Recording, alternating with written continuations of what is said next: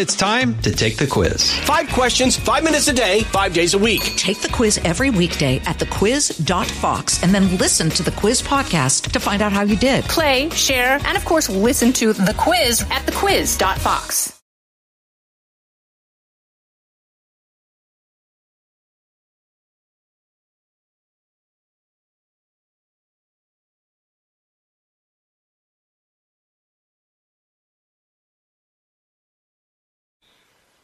Hi, everyone. Thanks so much for listening. This is the Brian Kilmeade Show. I appreciate you being here. Hope you all had a fantastic and safe weekend. We are back in action today already. In fact, literally, Congress is in action in New York City. They're having hearings. I'm looking at it now. C-SPAN not covering.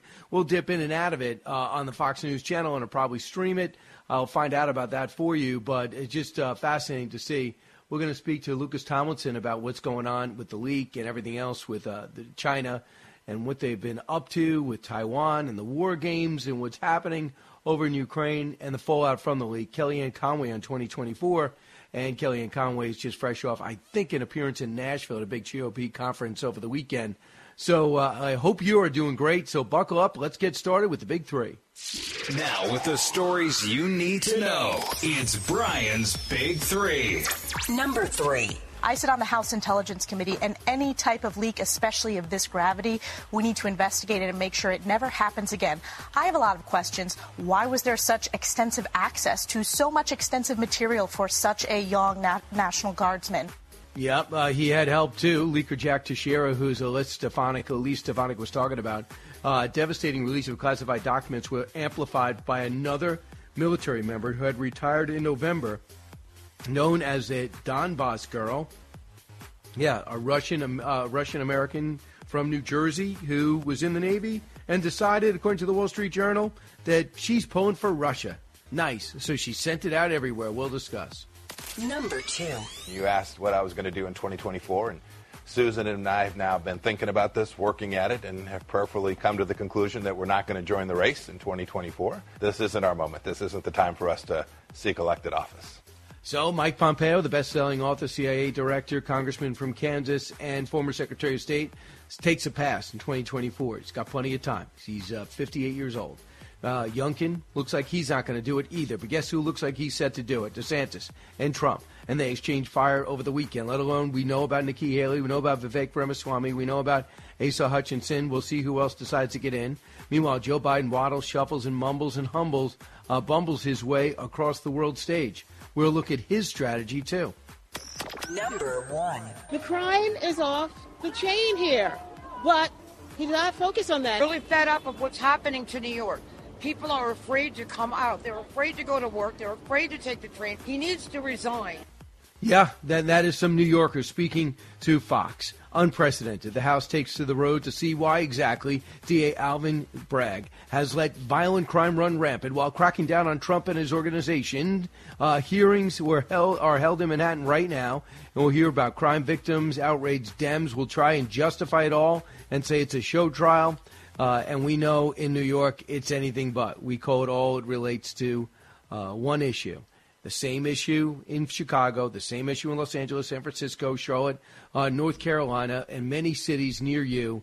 We are seeing liberal, Democratic, elected DAs and mayors put their policies in place, and they've been an epic fail.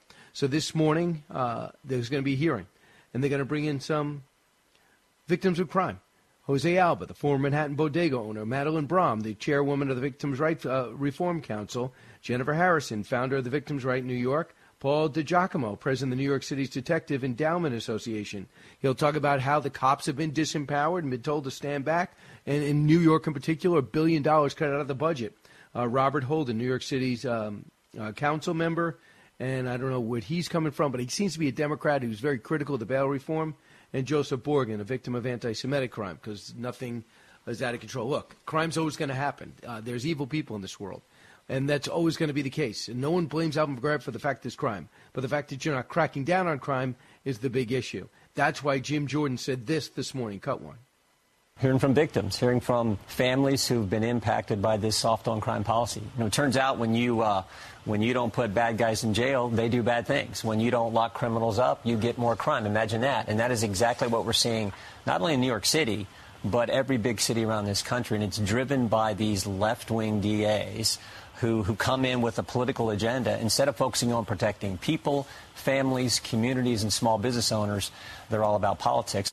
And by the way, you see that George Soros, you might be saying to yourself, I can't wait for this guy to die. He's about 90-something.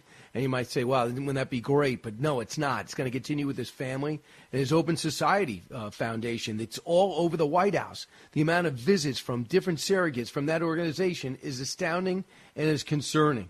Meanwhile, the pushback is Chuck Schumer. He can't believe New York's Republicans are here. Cut 10. The House GOP must be clear and vociferous that defunding the FBI, defunding the Department of Justice will not happen.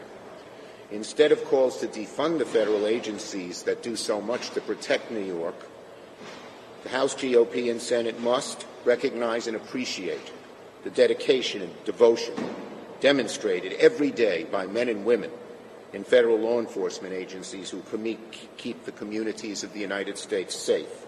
Yeah, he's pretending he's outraged by the fact that Matt Gaetz foolishly, in my view, is saying to fund the FBI. And so is the former president. Dumb move.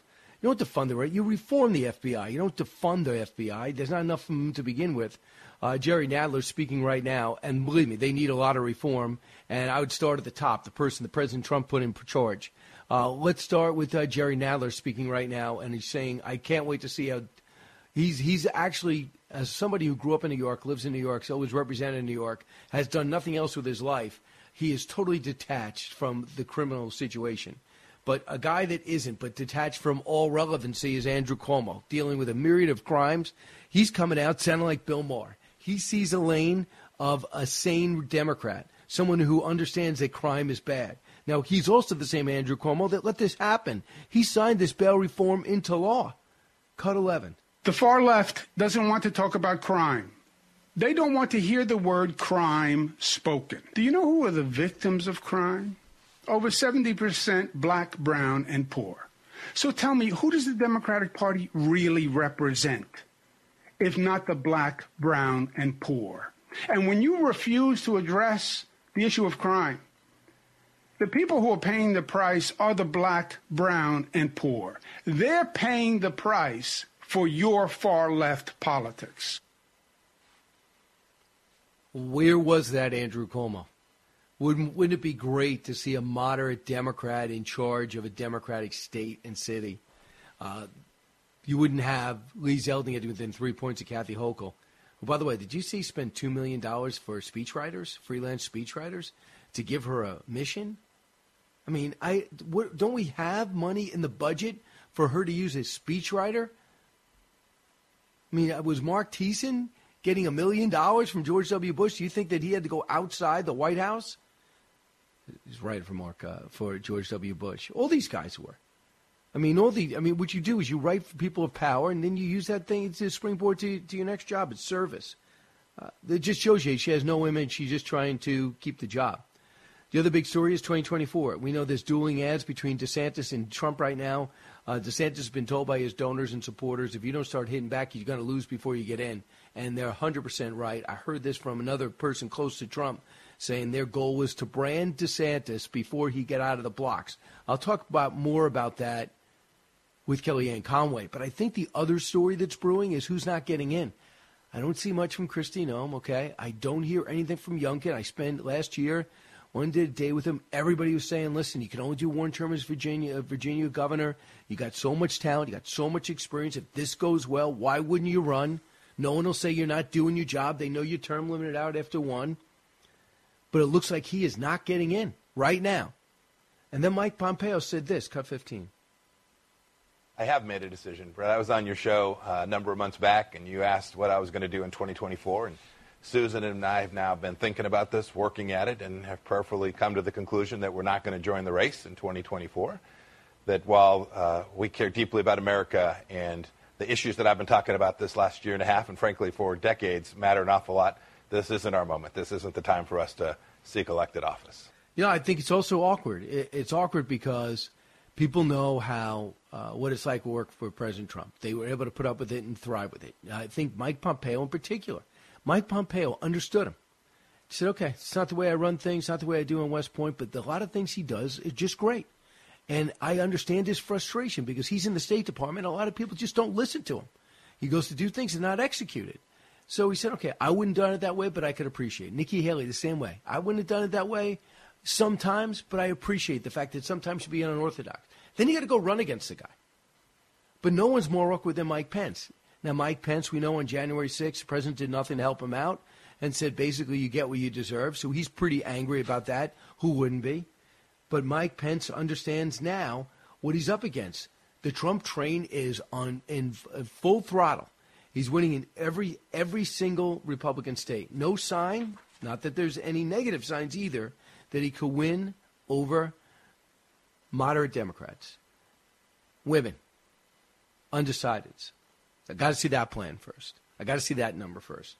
But Joe Biden is so out of his mind, so unable to govern.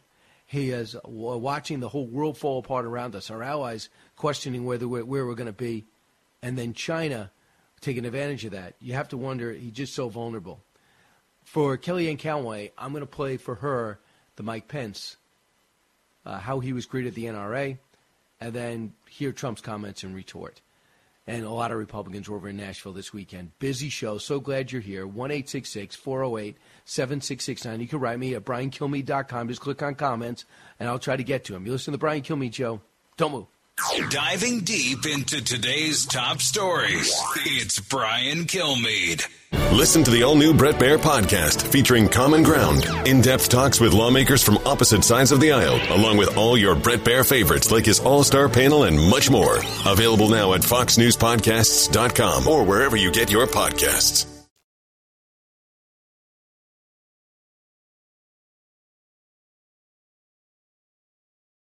The fastest 3 hours in radio. You're with Brian Kilmeade. This week, at Speaker McCarthy's leadership, we are having a bipartisan briefing for all members of Congress.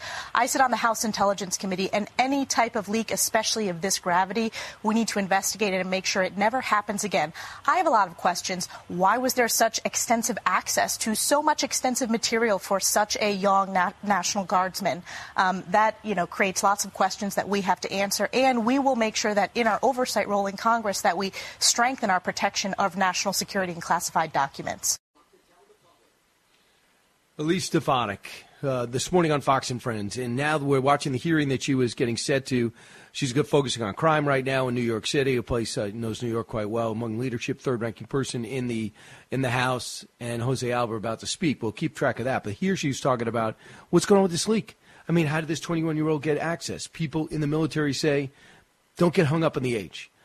Get hung up on what he accomplished and how he was there and what he was cleared to do and what he was not cleared to do. We're still trying to find out why it took so many months to even find out all this top secret intelligence was out there.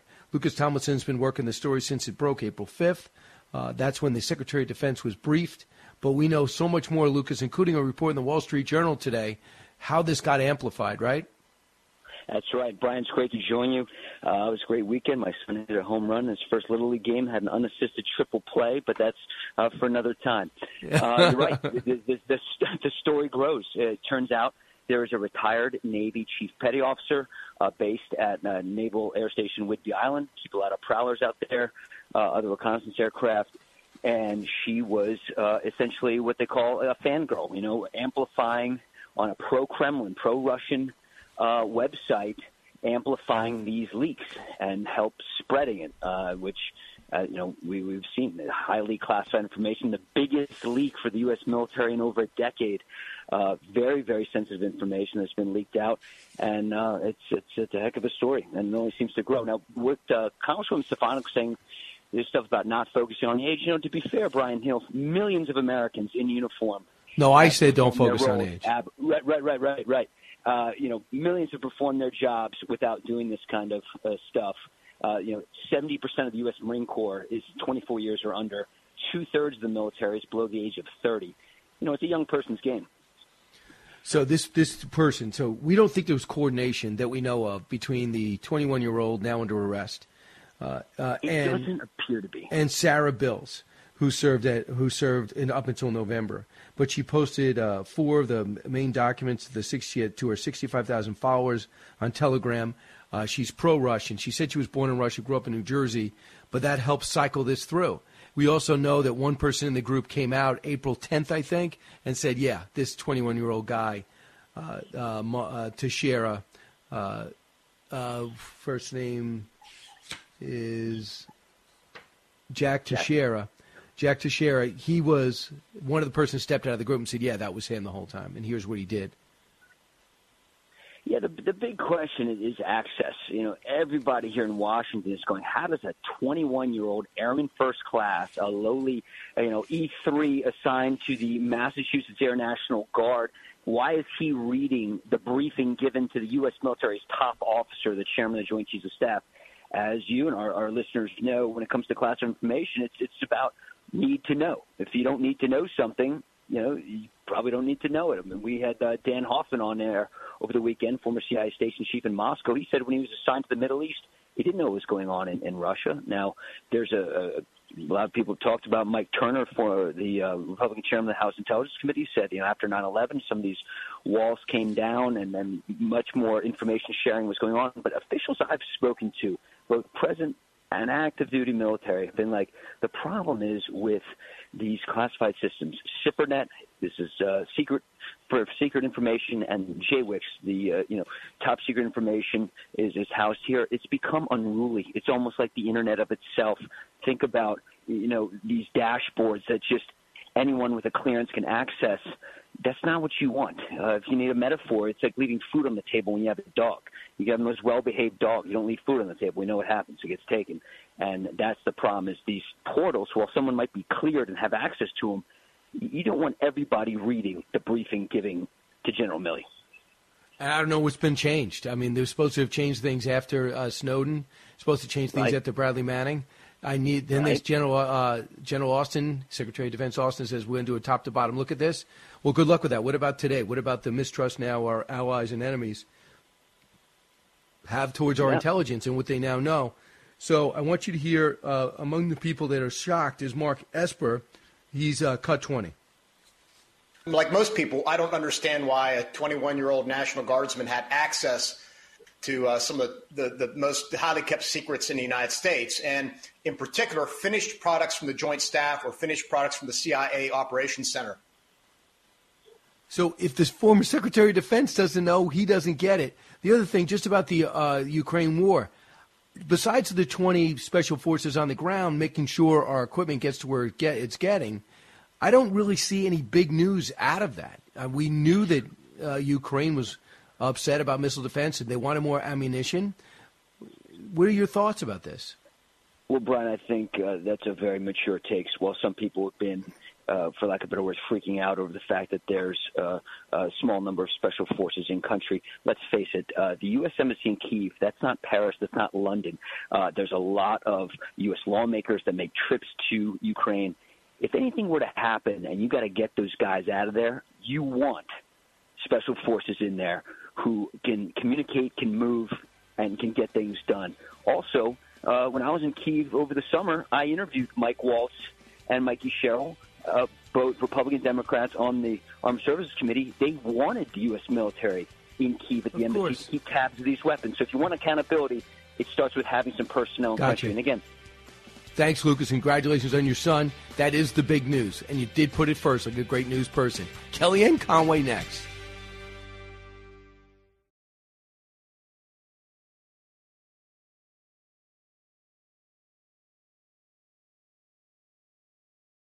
The talk show that's getting you talking. You're with Brian Kilmeade. Donald Trump is being attacked by a Democrat prosecutor in New York. So why is he spending millions attacking the Republican governor of Florida? Trump's stealing pages from the Biden-Pelosi playbook, repeating lies about Social Security. Here's the truth from Governor Ron DeSantis. We're not going to mess with Social Security as Republicans. What did Trump say? Entitlements ever be on your plane? At some point they will be. We will take a look at that. Trump should fight Democrats, not lie about Governor DeSantis. What happened to Donald Trump? Wow, that is a Ron DeSantis ad going after Donald Trump for the first time. It was shocking, in a way, the way the first time I heard ads of Trump going after DeSantis. What about Kellyanne Conway, who's seen it all, done it all? She joins us now. Kellyanne, what do you think of the ad? Hey, Brian, I thought it was about 5 months too late. I think if DeSantis was going to go after Trump, he should have done it in November when he could claim a 19-point victory, improvements in all 67 counties in Florida in his reelection race, and where Trump was largely being blamed, I think mostly unfairly, but being blamed by the political cognoscenti, the donor class, some of his own allies in the Republican Party for having endorsed some of the wrong candidates. Fast forward almost 6 months later, Trump's widening his lead in the polls, gave a speech at the RNC in front of donors this weekend. I was right there, very well received. And frankly, ironically for Trump, his argument is about electability. Probably half of his speech was detailing the path the Republican Party was headed before he came around. It was known as the elite, endless wars, the rich. Now under his watch is the party of the workers, peace through strength. And then he talked about how he was the first Republican to win Pennsylvania, Michigan, Wisconsin in over 30 years since the 1980s. Why is this relevant? Because I think Trump's making the case, I'm the one who's done it before, I could do it again, the job, winning in 2016, et cetera, and then the job of president. DeSantis has got to make the case he's a generational leadership. What he's done in Florida, he could do across the country.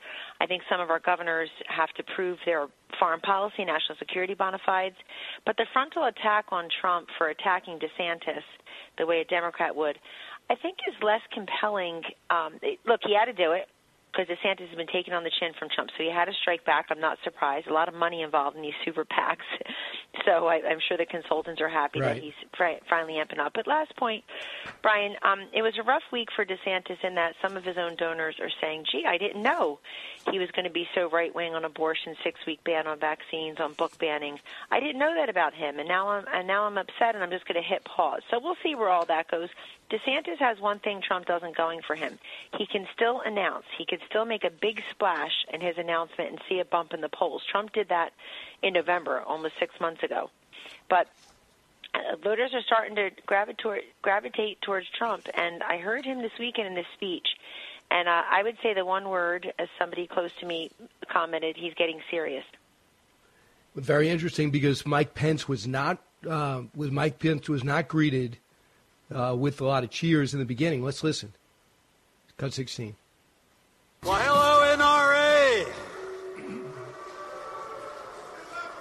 I love you too. And here's what Trump said when he got on stage. Cut 17.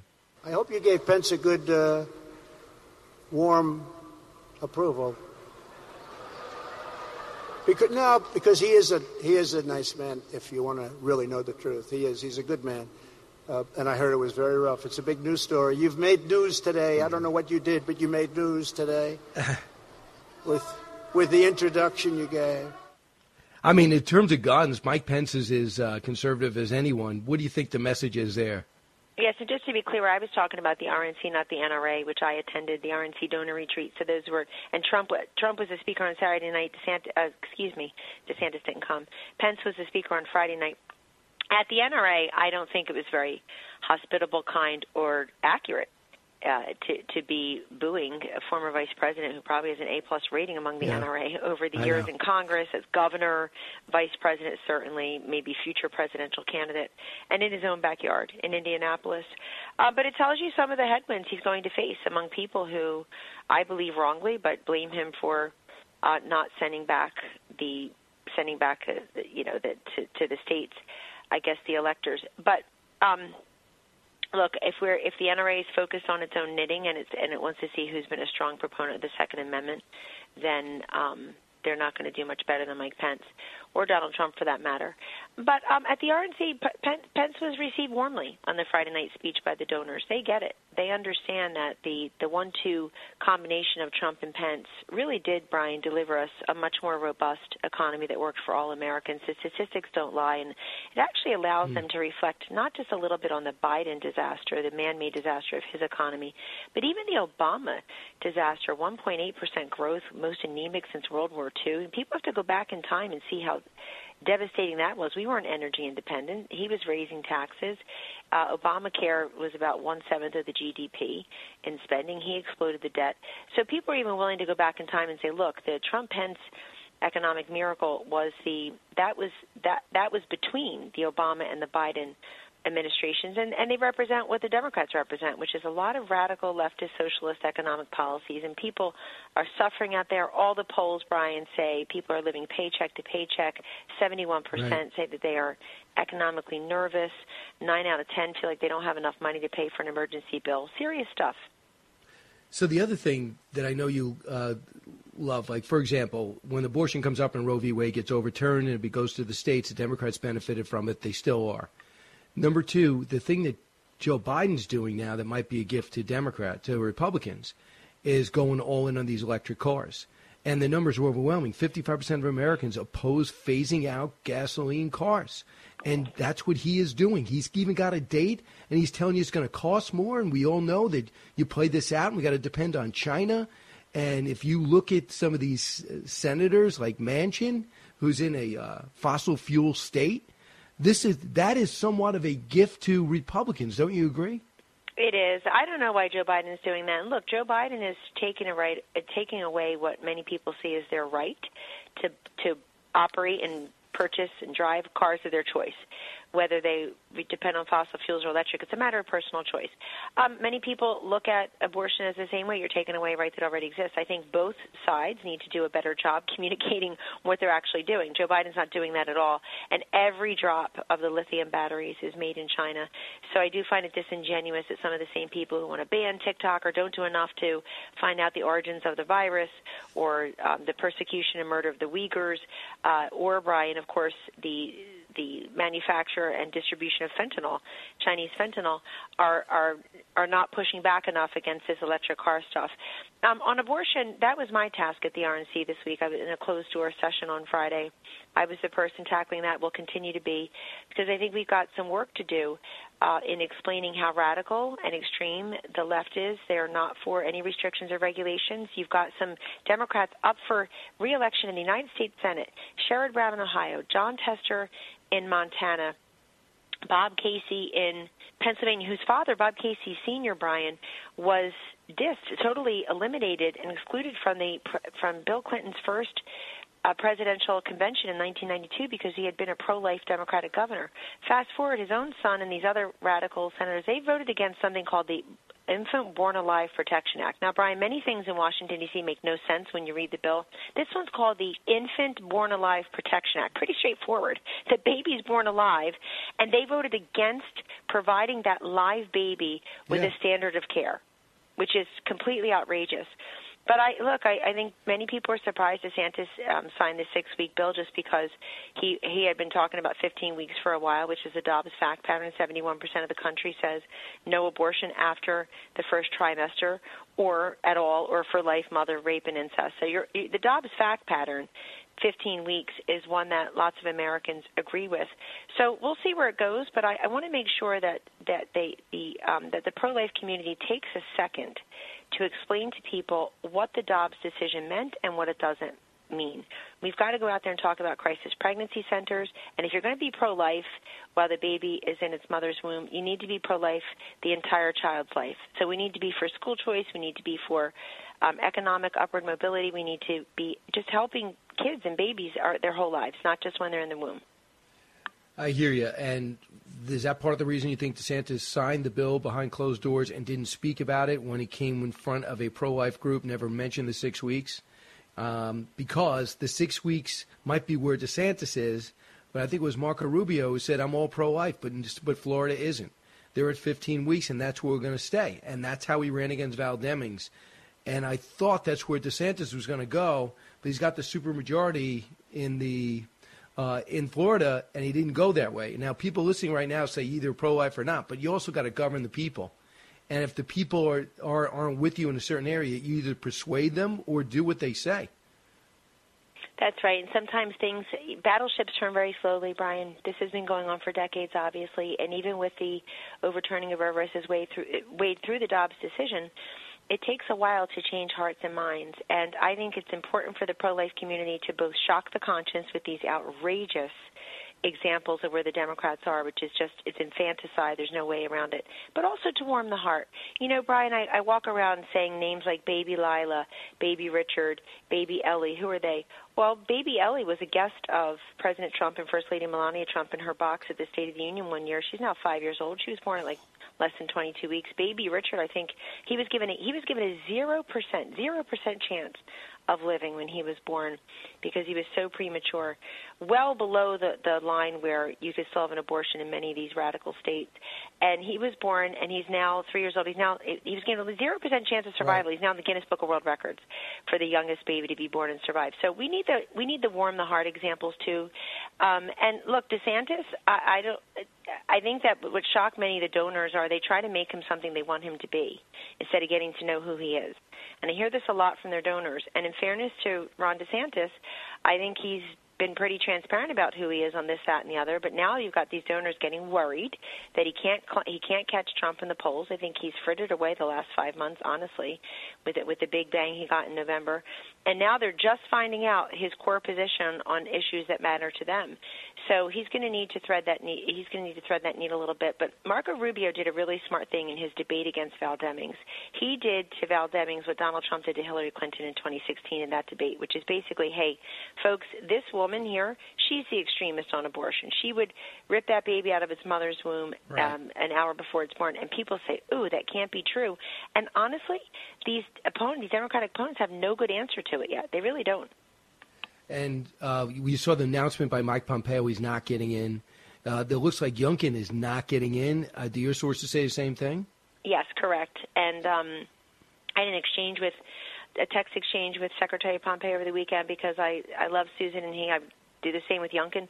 But I served with Secretary Pompeo. I know that had to be a hard decision because Susan and Mike Pompeo are just incredible public servants. They love this country so much. And I like the fact that Pompeo left the door open and reminded everybody, I'm just 59 years old, and that the hunger for great presidential leadership will not abate. In fact, it will probably increase over time.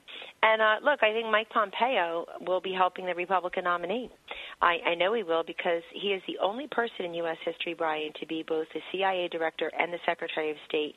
This man was on the front lines, biggest seat at the table, so many of the negotiations, so many of the great things that happen on foreign policy and national security. And I think we all know he can stake a bigger claim to that than Nikki Haley. Because he was Secretary of State and CIA director. She left, in October of 2018.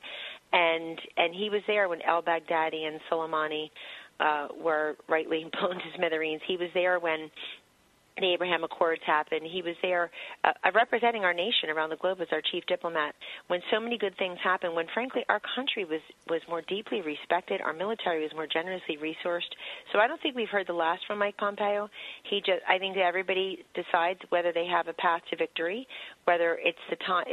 My feeling is, Kellyanne, if Trump was not in, he'd stay. There's no question. Yeah, but I think he'll support the nominee, and he'll be a big voice out there doing so. And he's a Fox News contributor, like I am, and you're the big swinging guy there. But we've got something to say to a very large audience as well.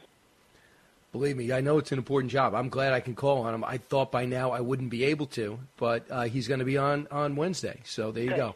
And Kellyanne, my last statement to you is the hearing's going on in New York City right now. Do you like what Jim Jordan's doing? Certainly, as a New Yorker, you see what's happened with crime. You see no one seems to care about it. And I love the spotlight. But do you think this is the best use of their time? Do you support it?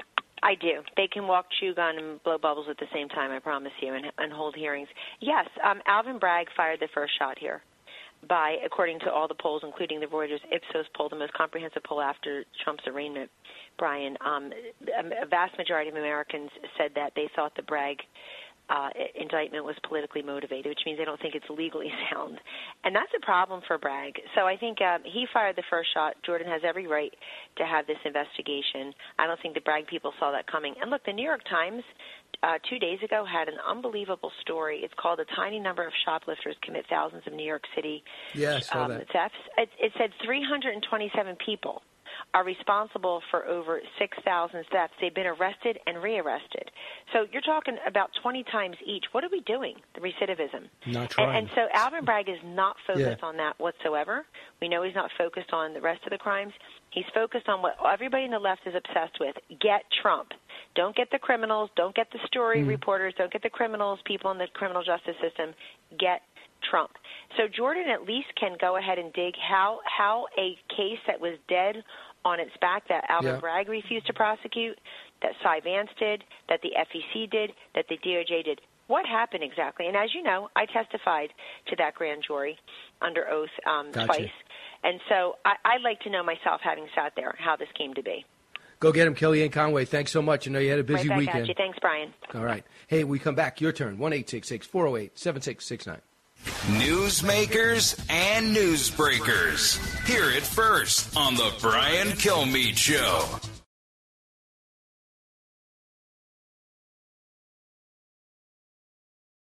He's so busy, he'll make your head spin.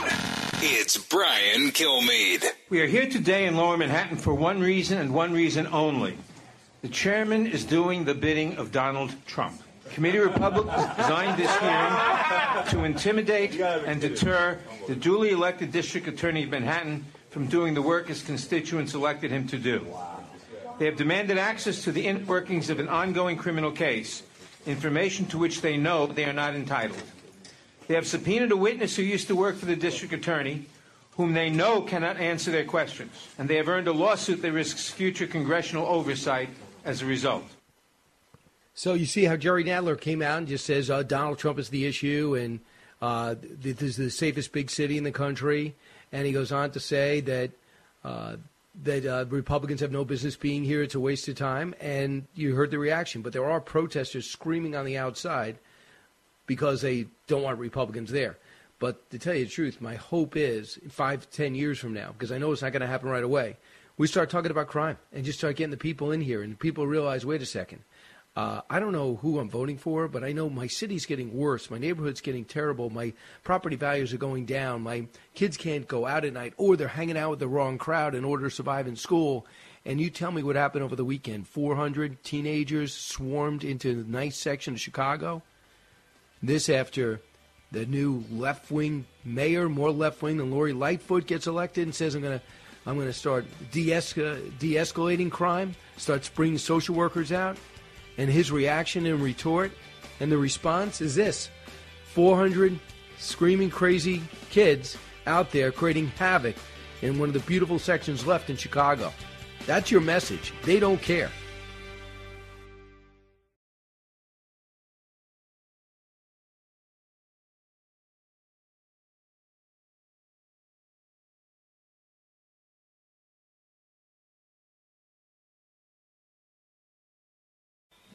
Hi, everyone. Thanks so much for listening. This is the Brian Kilmeade Show. So glad you're here. Hope you had a fantastic weekend. It's only going to get better with this show. Governor Chris Sununu, who might just be running for president shortly, the 82nd governor of New Hampshire, he's going to be with us shortly. He is going to be joining us. Michael Goodwin is standing by. The 82nd governor of New Hampshire, by the way, has won his race 3 times, and he has to run every 2 years. So I think it's important we get to the big 3. Now, with the stories you need to know, it's Brian's Big 3. Number 3. I sit on the House Intelligence Committee, and any type of leak, especially of this gravity, we need to investigate it and make sure it never happens again. I have a lot of questions. Why was there such extensive access to so much extensive material for such a young National Guardsman? Yeah, I have a lot. Maybe not that one. He had help. Now, we know this. The leaker Jack Teixeira, devastating release of classified documents, was amplified by another former military member who had gotten out in November but is pro-Russian, born in Russia. Her name is Sarah Bills. I'll bring you more. Number 2. You asked what I was going to do in 2024, and Susan and I have now been thinking about this, working at it, and have prayerfully come to the conclusion that we're not going to join the race in 2024. This isn't our moment. This isn't the time for us to seek elected office. 2024, Youngkin and now Pompeo taking a pass, it seems, on a presidential run as DeSantis and Trump exchange fire, while a vulnerable Joe Biden waddles, shuffles, mumbles, and bumbles his way across the world stage. We'll look at his strategy and the strategy of both parties. Number 1. The crime is off the chain here, but he did not focus on that. Really fed up of what's happening to New York. People are afraid to come out. They're afraid to go to work. They're afraid to take the train. He needs to resign. Yeah, and that is why New Yorkers are getting a taste of Washington, unprecedented. The House takes their show on the road to see why exactly DA Alvin Bragg is obsessed with Donald Trump and lets crime run rampant everywhere else. Hearings are being held right now. We'll dip in and out of them throughout the day. Michael Goodwin, New York Post columnist. Great to talk to you, Michael. Welcome back. Your thoughts, first off, about what's happening with Jim Jordan's committee in New York today. Good morning, Brian. Look, I have no doubt that they will spotlight the deficiencies of Alvin Bragg by letting the victims speak, the victims of crimes from criminals whom Bragg basically set free or wouldn't prosecute. And I think that's a real public service, though I think New Yorkers will not learn much new from this because it's pretty obvious if you live here. And the Post in particular has done terrific work on exposing a lot of these crimes. And some of it is, there's this mix of bad ideas, and some of them come from the state legislature, and others come from prosecutors who have enormous power to turn away cases, to downgrade them. So something that is the police have argued is a felony, for example. The prosecutor can say, well, I don't think we can win a felony conviction, so let's make it a misdemeanor. And so then everything the air comes out of it. And there's another law that, again, it's a law that the prosecutors didn't create, which is that you have to turn over every kind of all of your evidence, including exculpatory evidence, within something like 60 days of the indictment or the arrest. And the clock starts ticking, and the prosecutors cannot keep up. They don't have, in that short period of time, they don't always have the evidence. They don't always have everything. And so that's another thing that leads cases to be thrown out. And then you have the prosecutors like Bragg and several others in the city who just have this idea that they are somehow social justice workers themselves and that their office should be looking for ways not to prosecute people, when other prosecutors say, look, who are you hurting? You're hurting the very communities you say you want to protect, because most of the crime is committed by black or Latino young men. I don't want to hurt your feelings, Michael. I don't want to hurt your feelings, but somebody agrees with you. Let's listen together. Cut 11. The far left doesn't want to talk about crime. They don't want to hear the word crime spoken. Do you know who are the victims of crime? Over 70% black, brown, and poor. So tell me, who does the Democratic Party really represent, if not the black, We've heard brown, enough. So Andrew Cuomo is stealing your lines. Well, look, Andrew Cuomo signed some of this legislation that is now at the heart of it. Yeah, so what is he talking about? Is he trying to beat Bill Maher? Because he saw that Bill Maher sounds coming off logical lately? Maybe it's being out of government clears your head in some ways. I do think, look, in all honesty, Andrew Cuomo had a lot of fights with the far left. He called himself a progressive who gets results. But he was always at odds with AOC and that crowd. The problem is he also put his finger in the wind and tried to follow it. And so when the crowd was moving, he followed the crowd. Like politicians, Brian, the best thing I ever heard about a politician was he tries to see which way the bandwagon is moving and then rushes to get in front of it. That's what Andrew Cuomo did on a lot of these criminal justice matters. So when it comes to international affairs and foreign policy, Joe Biden couldn't be worse. And I'm telling you, I'd say if he had Abraham Accords too, if he was able to leave Afghanistan in a normal way, if he was able to give Ukraine what they needed to be successful, if he was able to keep China in check, get their respect, I would say it. I'd say, what a relief. But, man, nothing I said is accurate. Everything everything he has touched has fallen apart.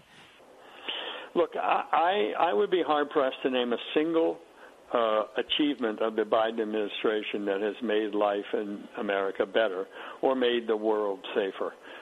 He has, from the open border to the economic policies, he's created problems. I mean, Brian, there's one way to look at politicians, which is that do no harm, sort of the Hippocratic Oath, first do no harm. If Joe Biden had followed that, America would be in a sensational place today. Many of our problems, he created them. Now, that's a first. You go into government presumably for noble reasons, but my goodness, what have you wrought? Look at what he's done to this country. I mean, as I say, you name anything where he has made it better. It's almost impossible to find anything that is significant that he could claim achievement for. And yet he blames inflation on Trump, which isn't true, right? The border he blames on Trump. Afghanistan, Ukraine even, if only Trump had done more. I mean, it's on and on and on. I mean, so it's one thing to fail. It's another never to accept responsibility for it. I mean, he is truly a terrible president. Right. And you know who agrees with you? And this is why it's so beyond policy and elections. We're losing the whole hemisphere. The Monroe Doctrine is full of holes. Not only that, right now, Iran, Russia, and China are working against us. Henry Cuellar picked that up. Listen to what he said's going on. Cut 29. This is one thing that I've been talking about for many years, that we need to pay attention to what's happening in our own backyard, Mexico, Central America, Latin America in general, because especially the Chinese, the Iranians and the Russians in certain countries, but especially the Chinese, they have ports of entry. They have ports. They're doing a lot of work. In fact, I'll be happy to share later on some maps that show you the intensive work that the Chinese are doing. Right across the border here in the U.S., there are certain activities where now it says made in Mexico, but really made in China. The Chinese are coming in and moving into areas, to industrial parks, very, very close to our own border. And they've taken Colombia, Venezuela, Bolivia, Ecuador. They've started these projects. They can't pay for them, so they just take them over. Yeah, this is China making a move. I mean, they've been doing similar things in Africa and in large parts of Asia, of course. But now they've made their move, as you say, into the western and northern hemispheres. And it is, look, the balloon, to me, the spy balloon that Joe Biden allowed to fly across the country is the ultimate symbol of the China's brazenness, and that it got away with it. And then Biden said it was no big deal. I mean, this is his answer to everything, not to worry about it. It's no big deal. I mean, when's it going to be a big deal? When they actually come in and take your lunch? Will that be the moment? I mean, this is a multi-generational movement that is now coming to fruition. And you'd have to say to yourself, Brian, why now? And it's hard to escape the answer that because of Joe Biden, that Joe Biden's weakness, Joe Biden's efforts basically to weaken America, to turn Americans against each other, has proven to be a huge opportunity for all the malignant countries in the world. This is their time. That to me is the best way to look at this. Why are they doing it now? They're doing it now because they sense Joe Biden's weaknesses and they sense America's weaknesses as a result, and they are making a move that we have never seen before. Right, and seeing him on the world stage in Ireland was absolutely painful. And when he finally got to the press before he got on plane, the press said to him, here the first question, did you accomplish everything you wanted to in Ireland? What? Are you kidding? He was, what, to visit his homeland to find out what bricks his great-grandfather made? It's incredible. No press conferences, 7-hour trip, while the whole world's afire. Michael Goodwin, thanks so much. My pleasure, Brian. Thank you. You got it. Listen, when we come back, I'll open up the phones, 1-866-408-7669. Also, I get your emails, briankilme.com. Just click on Contact. Bottom of the hour, a possible presidential contender, Chris Sununu. Don't move. Coming to you on a need-to-know basis, because, man, do you need to know. It's Brian Kilmeade.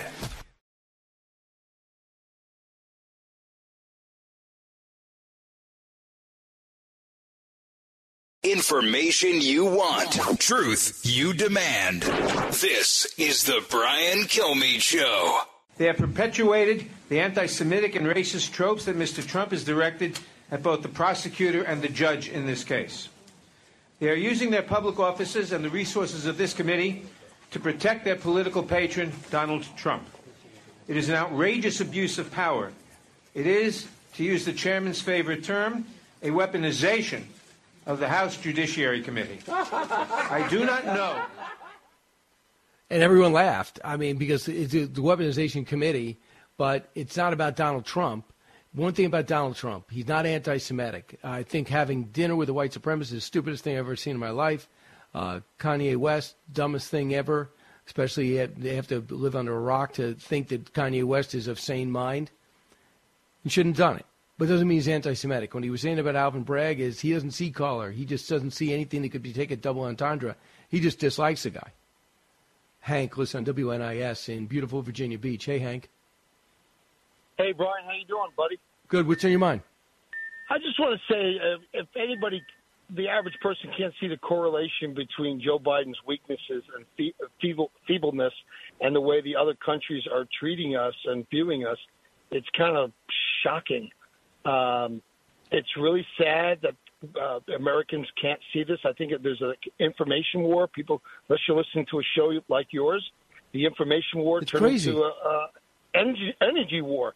I mean, have you noticed gas is creeping back up there? Oh, yeah. My thing is, if you would have who would have ever thought that Saudi Arabia and Iran would actually come to a deal? I know they don't like each other, but China made it happen. Russia, China, all these alliances are starting to happen, and it looks like Joe Biden's asleep at the switch in Ireland. We lost Argentina. You know, we lost Brazil. You know, we just lost Honduras. Yeah, Honduras. Yeah. Well, they were never the best ally anyway, but they send all their people to the border because it's such a horrible place to live. Ecuador got and cut a deal with them to do some infrastructure projects. They don't have the money to pay it, so China's taking it and they're going to use their influence for it. Now they're working on Mexico. I mean, when is he going to wake up? What is the State Department doing? You ever been to that building? They have thousands of people. We're paying all this money. They should be in there every day, Joe Biden or not, saying, excuse me, don't bring China in here. They're just looking to extort you. They're the mob. We're the good guys. We should be out there finding out what they need and getting on with it. But instead, we're letting it all go by, and he's supposed to be the foreign policy guy. It's crazy. Ron, listening on KSLM. Hey, Ron. You basically got Genghis Khan with Chi. You got China right there in Wilmington, Delaware, at our ports in the East Coast. You got them in Canada doing military exercises in 2020, winter exercises in Canada with Trudeau. What you got going on is weakness of the worst kind. I lived through it 34 years ago in the Navy when Tiananmen Square happened while I was drilling to go on deployment for less than 11-month turnaround in San Diego in the Marines Course Base on a LST. What I'm watching is weakness. I'm watching our country being bribed and bought. I can't even get a battery cable that is not said made in Mexico, but fell apart after 2 starts on a vehicle or a forklift that I moved bees with. When you got this type of weakness going on, and we have turned our back on our country, we don't hold our allies or people that we support in these Central American and South countries. The Monroe Doctrine, the Truman Doctrine is being violated, and in the process, we have become enemies at our own gate and causing division. And we, the American taxpayer, are going to be losers to hyperinflation when you got Argentina being bribed for $25 billion. Gotcha.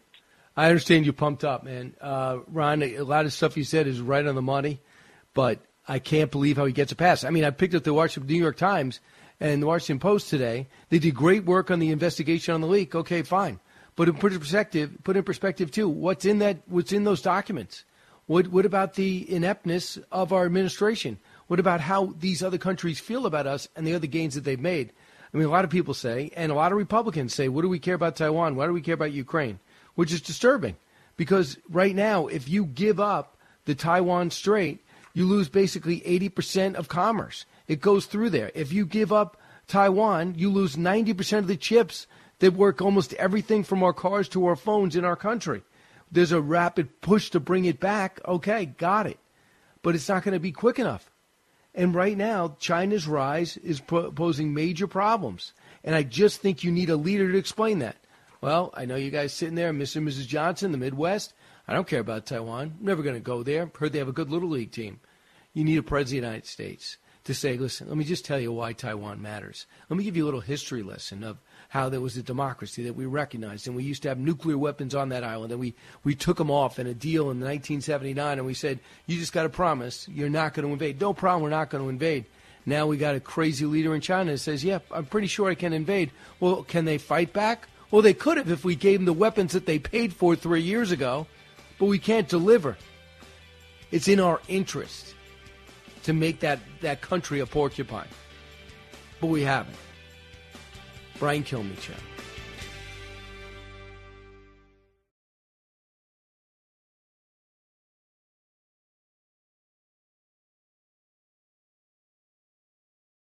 From his mouth to your ears, it's Brian Kilmeade. No, I don't think it's the field starting to look like Trump. In fact, you know, when you're indicted in one place and you're facing investigations in two others, it makes you at least an uncertain winner. But again, he's the former president, so of course he's going to be the front runner. He has the best name ID in the race of anybody else that's running. But you already have 4 other candidates now who are announced in. But this is what I said, John, a couple months ago on this show. This is not going to be a 2016 field. This is going to be 6 to 8 candidates that are going to be running. It'll be a normal type sized field. But certainly it's not going to be a field that Donald Trump has cleared. Because if you see, you know, already Asa Hutchinson in the race and Nikki Haley in the race and now Tim Scott in the race, you know, these are substantial people who are going to have something to say. Tim Scott not officially, but it seems to be a fait accompli. But Mike, Glenn Youngkin looks like he's out. Chris Sununu, who's dancing on the sideline, he was just on with Dana Perino, but this is the appearance he was really looking forward to. I'm surprised he didn't chyron that at the bottom of the screen. Coming up, a bigger interview with Brian Kilmeade. Governor Chris Sununu, welcome back. I'm dancing, Brian. I love dancing. I got the moves. How you doing? You do. You're an athlete. And you got to be dexterous in order to do the things you've done in your career. So are you surprised that Donald Trump's winning in almost every state? In every state? Yeah, I am. I mean, I think 3 months ago I would have said no way, but obviously the Democrats have done a wonderful job of allowing him to be a victim. I mean, and that's really and he's playing this victim card wonderfully, builds a lot of empathy and sympathy. It casts a lot of doubt on all the other aspersions that liberals have hit him with, some justified, some not. And so I know he's playing it very, very well. I think, I might differ with Chris a little bit, Governor Christie, in that I think there'll be about 10 people on these initial stages, something like that. It'll winnow down quickly and then really winnow down before Iowa and New Hampshire. So he is right. It's not going to look like 17 people on the stage for way too long. I think some levers will be pulled. Some folks will be forced out of the race. You can't prevent people from getting in, but you can actually force them out. And I think you'll see that with a variety of candidates as we kind of get closer to 25. But it's a circus, man. I mean, it's like you ever see The Warriors? You know the movie The Warriors, 1979, Michael Beck? No.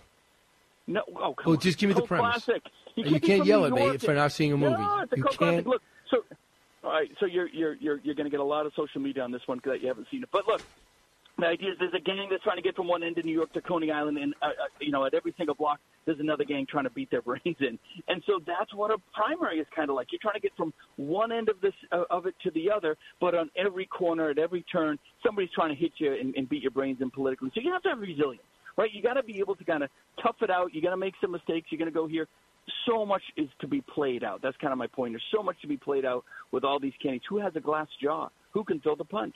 Who can do it with some positive affirmations and some positive approach to this problem solving we want to see?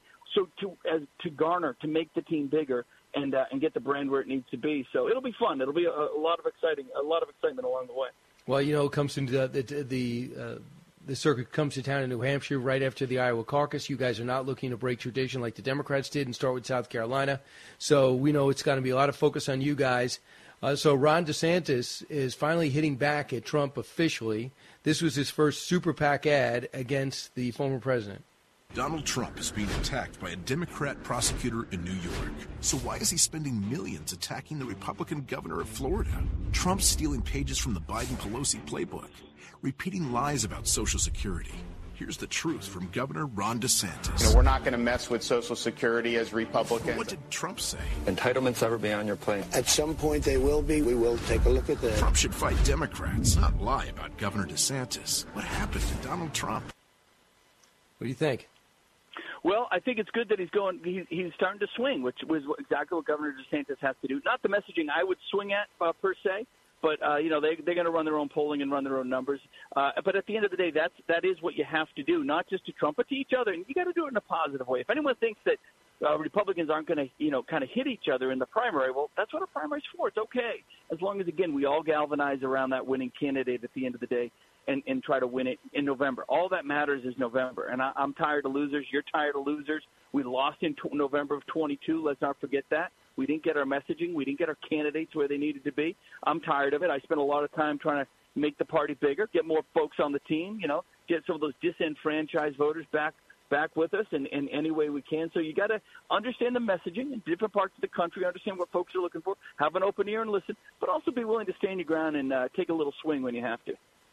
Governor, what do you think? What would be the messaging you would put out? Look, specifically on Trump, my frustration with the former president is very clear. You said you were going to secure the border. You didn't do it. If we had secured the border when former President Trump was there and it was promised to us, with Republicans, by the way, would we even be talking about the crisis we're dealing with today? You said you're going to be fiscally disciplined. You spent $8 trillion more and never even tried to balance the budget, right? So there's a lot of things. Healthcare reform, remember that one? Oh, boy, that was going to be the big next step to get a free market back in healthcare in this country. He promised us it. We had Republicans there to do it. It wasn't done. So if you couldn't do it with Republicans, you sure as heck ain't going to do it with Democrats in the Senate, right? So either we're going to vote for candidates that get stuff done or we're not.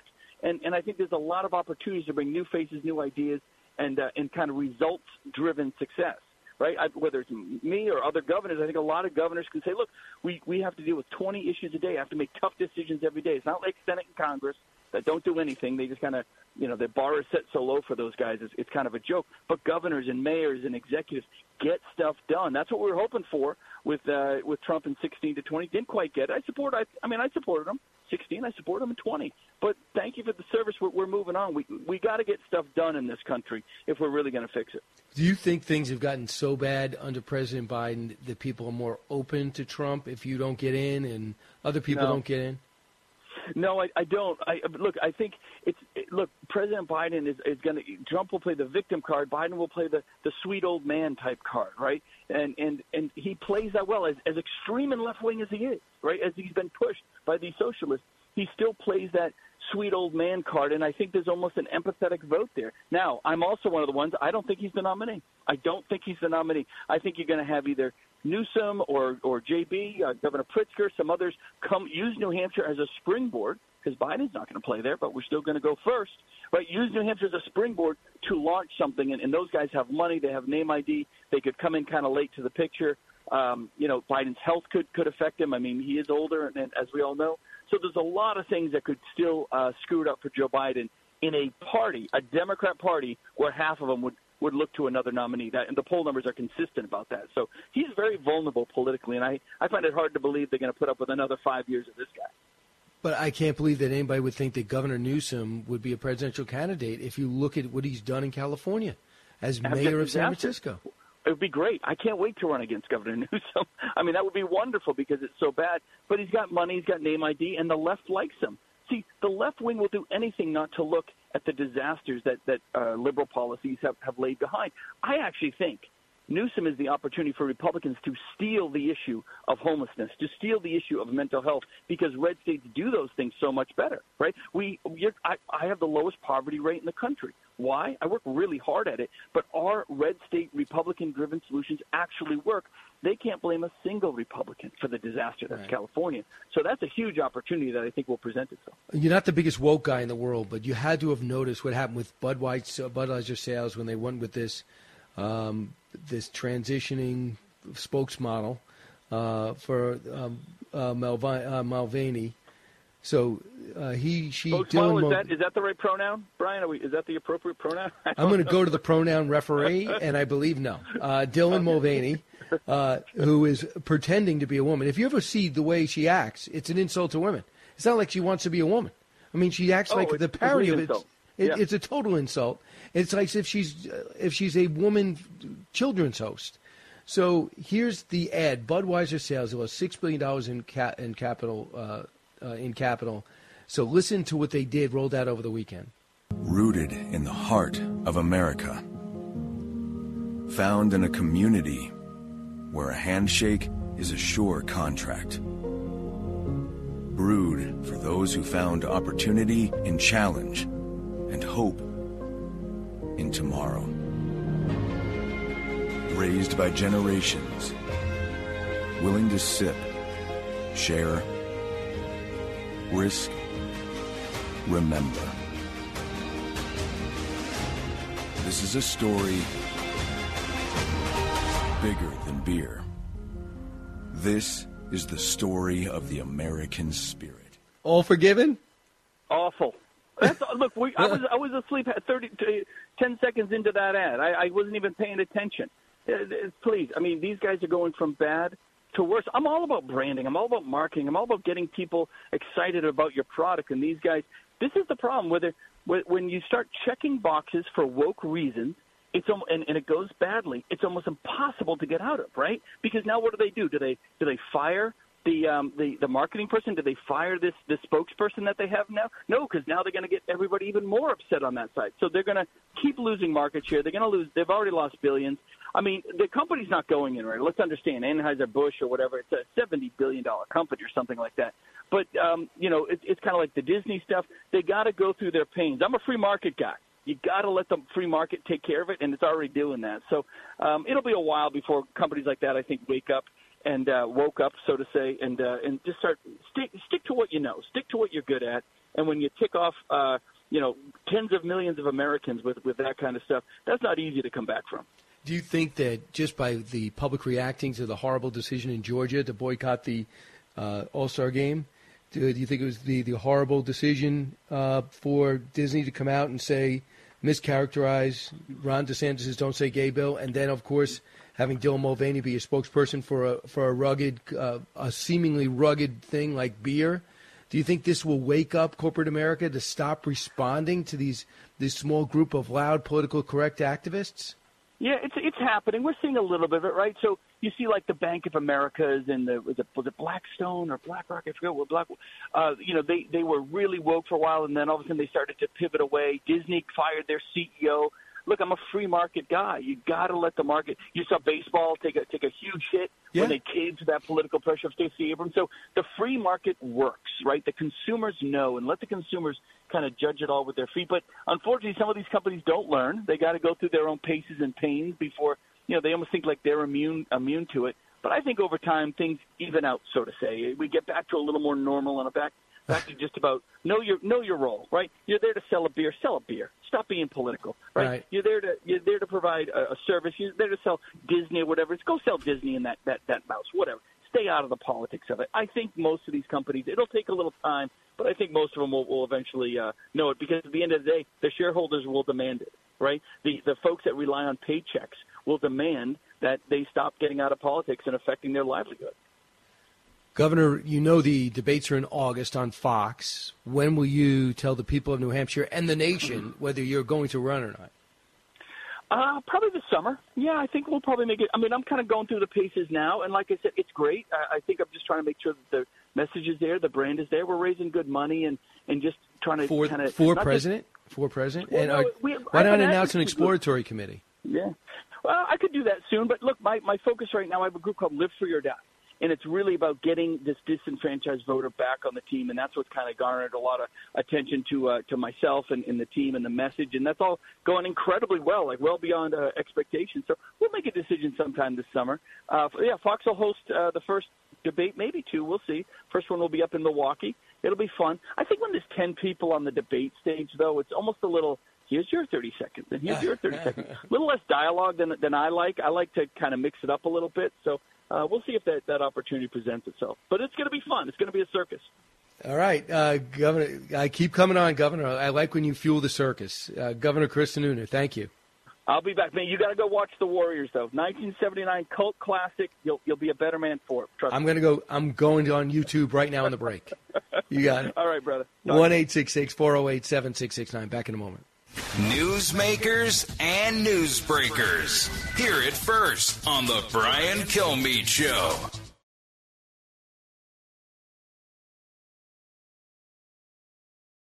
A talk show that's real.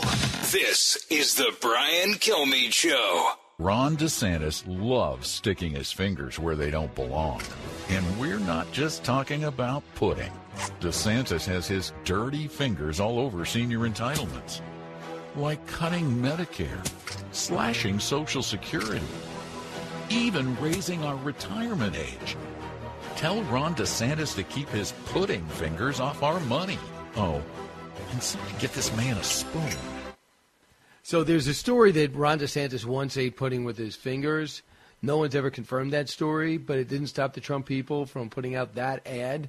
They're balls to the wall. They're just trying to stop. They are trying to stop Ron DeSantis. They do not care about the rest of the field. Right or wrong, that is just a fact. Not a word from the president. When Tim Scott got in, he gave salutations to Vivek Ramaswamy. I don't think he even acknowledged Asa Hutchinson. But Ron DeSantis, who's not officially in yet, has gotten the president's attention over the last few months.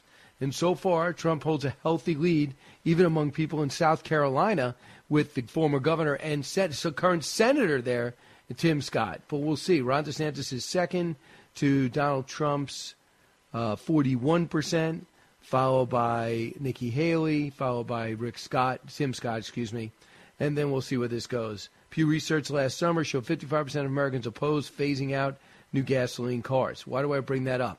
Because this is a big opportunity for Republicans. 43% support it. So you know these green maniacs want to get all gasoline cars, stop selling them, stop gassing them, stop building gas stations. Do you understand if Joe Biden keeps doubling, tripling down on this, it'll be the most detrimental thing his party and he could possibly do. And guess who it's going to hurt? Fossil fuel states like Ohio, like Pennsylvania, like West Virginia. They're going to go, excuse me? Who's trying to destroy? The Republicans aren't trying to destroy me. You know who's trying to destroy me? It's your party. Because you want to be politically correct. And we all know that all the material we need for electric cars are in China. Yeah, China. Incredible.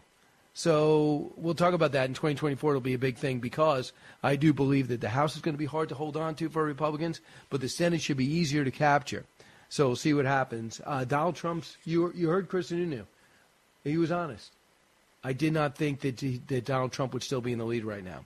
One thing is clear. Joe Biden's foreign policy is absolutely terrible. We know for one thing that inflation went up, but not as much, and they're all cheering for it.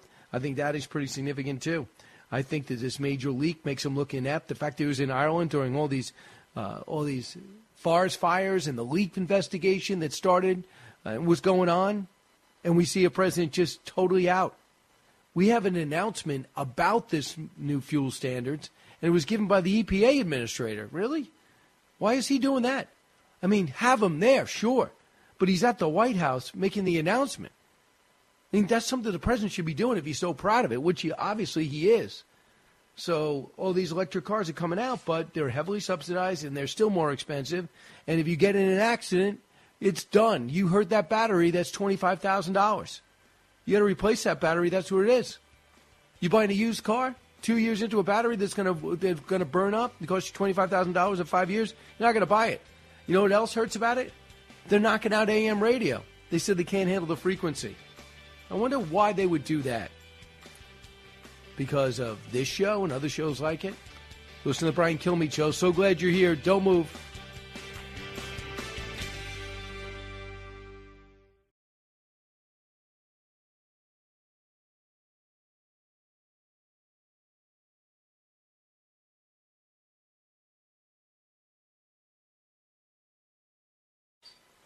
Hi, everyone. Thanks so much for being here. It's the Brian Kilmeade Show. We got a big hour coming your way.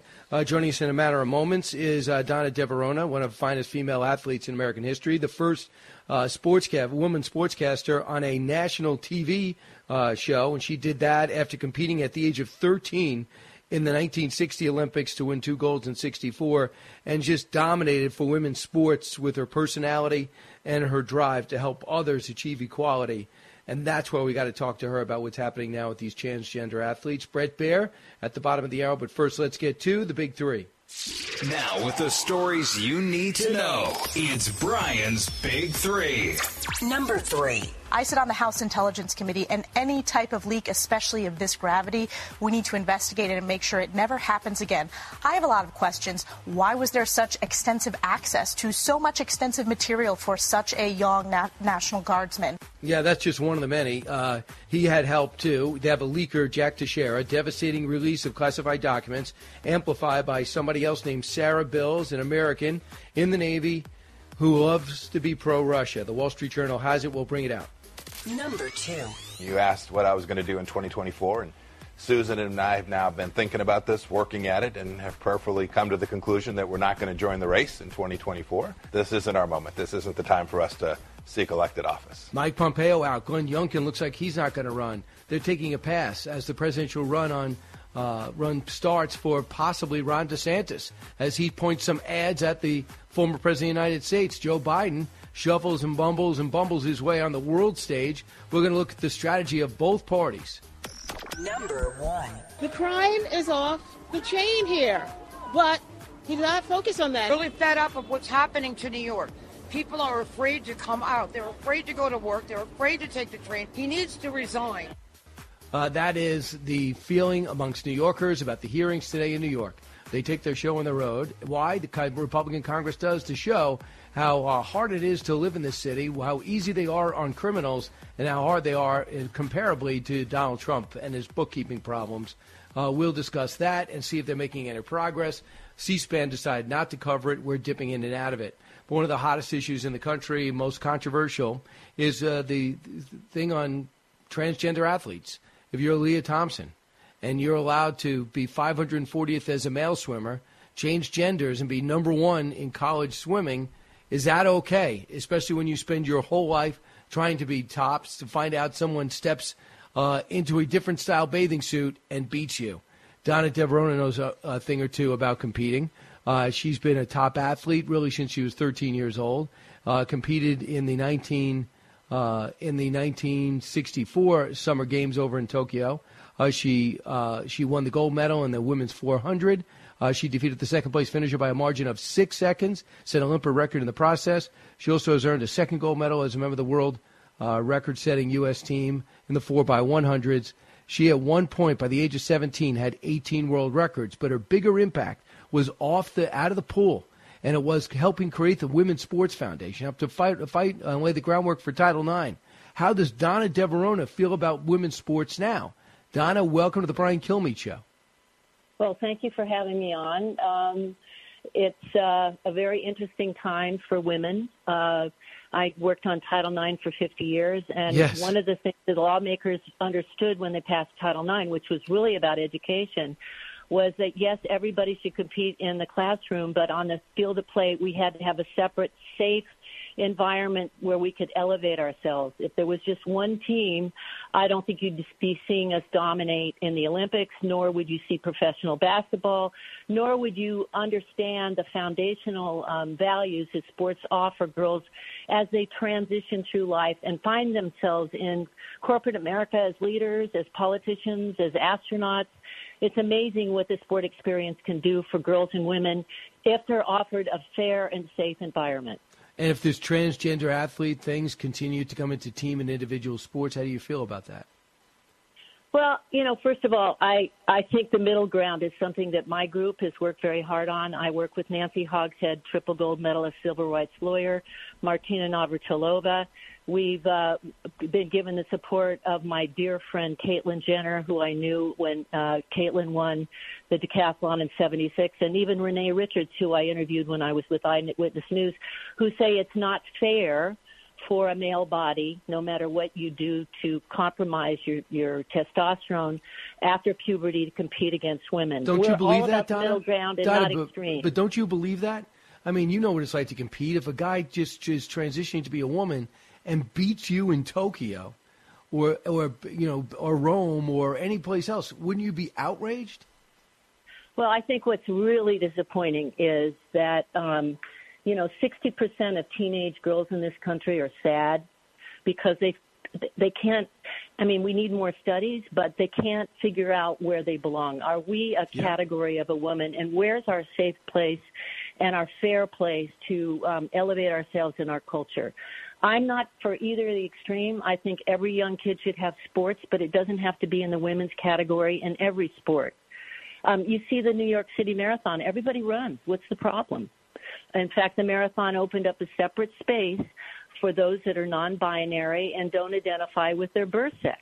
But when you get to extreme sports, when you get to scholarships, when you get to fairness and safety, we have to come up with a reasonable way to deal with this population. Here's Riley Gaines. She's been fighting the fight almost alone, the swimmer from San Francisco. This would happen to the swimmer at San Francisco State University. She's trying to speak. Cut 38. I was invited there to speak. I went, I delivered a speech, but after this speech, I was met with an ambush. People from outside the room, they stormed in, they turned the lights off, they rushed me, they physically assaulted myself and others in the room.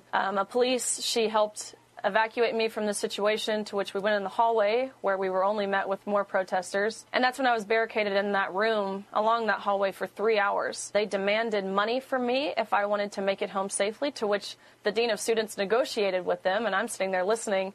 How are we negotiating my safe passage home? I missed my flight. They were yelling terrible, violent, obscene, awful, vengeful things at both myself and the officers who were protecting me. So, she's done swimming. And she wants to go be the dentist. And now she's going to stop because she said, I'm going to go fight this. And I don't care if I do it alone. I know it's right. It's not fair to women athletes. Riley Gaines is not alone. She's got a lot of us veterans behind her. But where is Middle America? Wake up, mothers and fathers. Start speaking out. I mean, one of the most frustrating things was the UPenn response to the swimmers that swam against Leah. They were told not to speak. They were muzzled. They were threatened with being labeled. They were told if they spoke out and wanted to ask questions, they could go to a therapist. And this was all about Penn State, a University of Penn losing their federal funds because the Biden administration at that point was equating birth sex with gender ID under all federal laws. There's been some pushback on that. Our group's done that. And the Department of Education has come up with new guidelines. Everybody has to register and say the guidelines are problematic because it's on the onus of individual athletes and families if they object to transgender inclusion or Title IX has not been enforced to pay for lawyers to challenge whatever is going on in the school. Well, I want you to hear Katie Porter, who's trying to be the next senator from California, was on Bill Maher last night or Friday night with Pierce Morgan. She feels differently. Listen. Nobody, including Riley Gaines, who I disagree with strongly, should feel What do you disagree with? What has she said that's actually wrong?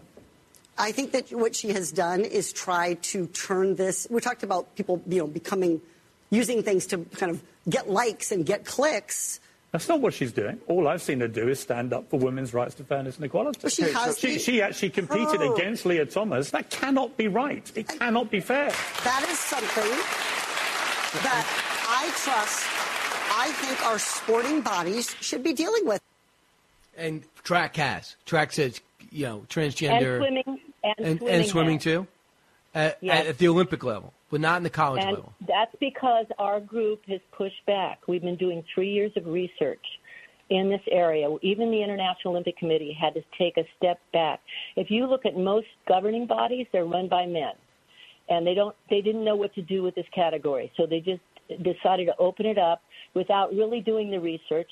Is there any long-term research on what it does to put these hormones in your body, and what is the impact later?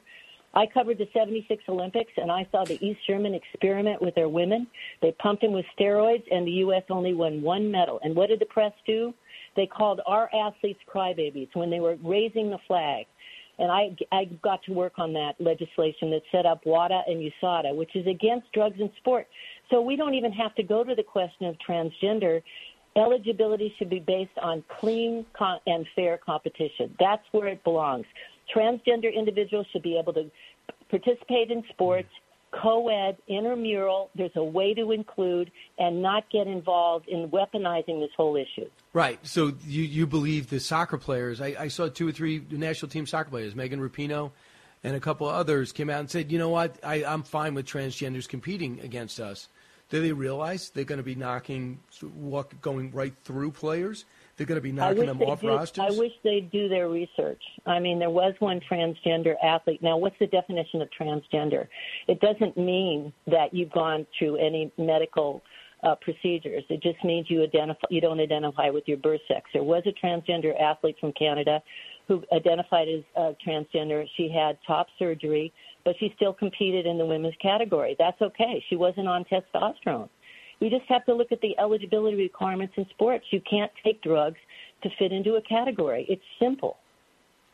I mean, remember Florence Griffith Joyner, I think it was, or Jackie Joyner Kersey couldn't take asthma medicine? She had asthma. No, she did have yes, she could take it. There are some conditions that are where there are exceptions. So that is allowed. So yeah. The whole thing is, so the women's sports, or your stance is, if you are, say, you just declare yourself a woman, you're going to go through the process, you're taking hormones. If you're taking hormones, that should make you ineligible. It does make you ineligible. We have drug testing for a reason. If you raise your testosterone levels and you cheat, which the East Germans did in 76, and the results, by the way, many had health problems later on. They had some children with club feet. They wanted to give their medals back because they were manipulated by the government. What we do here will have a profound impact internationally on many countries that will use and experiment with women to reach the podium. And that is another unintended consequence if we don't look at this from a middle ground and fairness and safety issue. But I'm not sitting here as a biologist, as like at the Supreme Court Justice. I'm not a biologist. But if you raise the hormone level to just where a woman's estrogen level is in relations to the testosterone, they might say, listen, my levels are now the same. It doesn't matter about levels. If you've gone through puberty and you have a different metabolism, you have bigger lungs, your body frame's different, you already have a sex-linked advantage. Even if you lower your testosterone. Listen to Caitlyn Jenner. Caitlyn Jenner competed as a man in 76. Nobody listens to Caitlyn. Who's a better expert than Caitlyn? Or Renee Richards, who did sue to compete in the women's tennis tour and now is recanted and said, it was not fair for me to do that.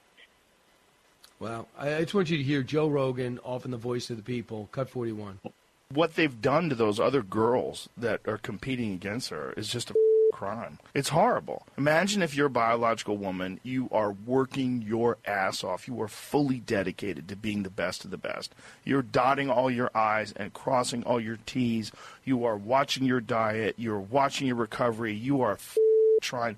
And this person who just decides they're a woman with testosterone flowing through their body for their entire life just dominates you. Yeah.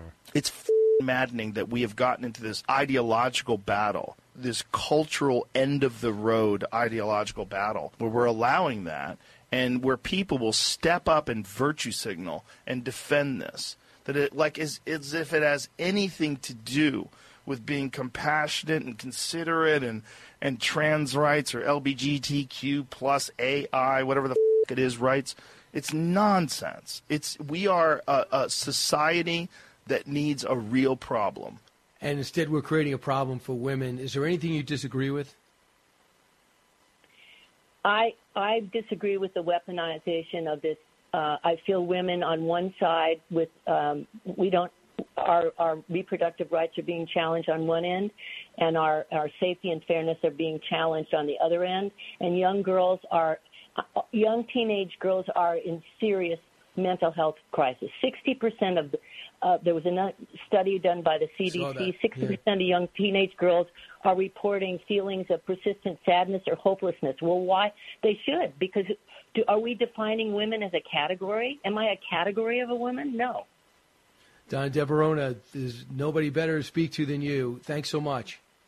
Thank you. Hopefully we get this straight. 1-866-408-7669. We'll come back with your calls. And don't move. Brian Kilmeade Show. Giving you everything you need to know. You're with Brian Kilmeade.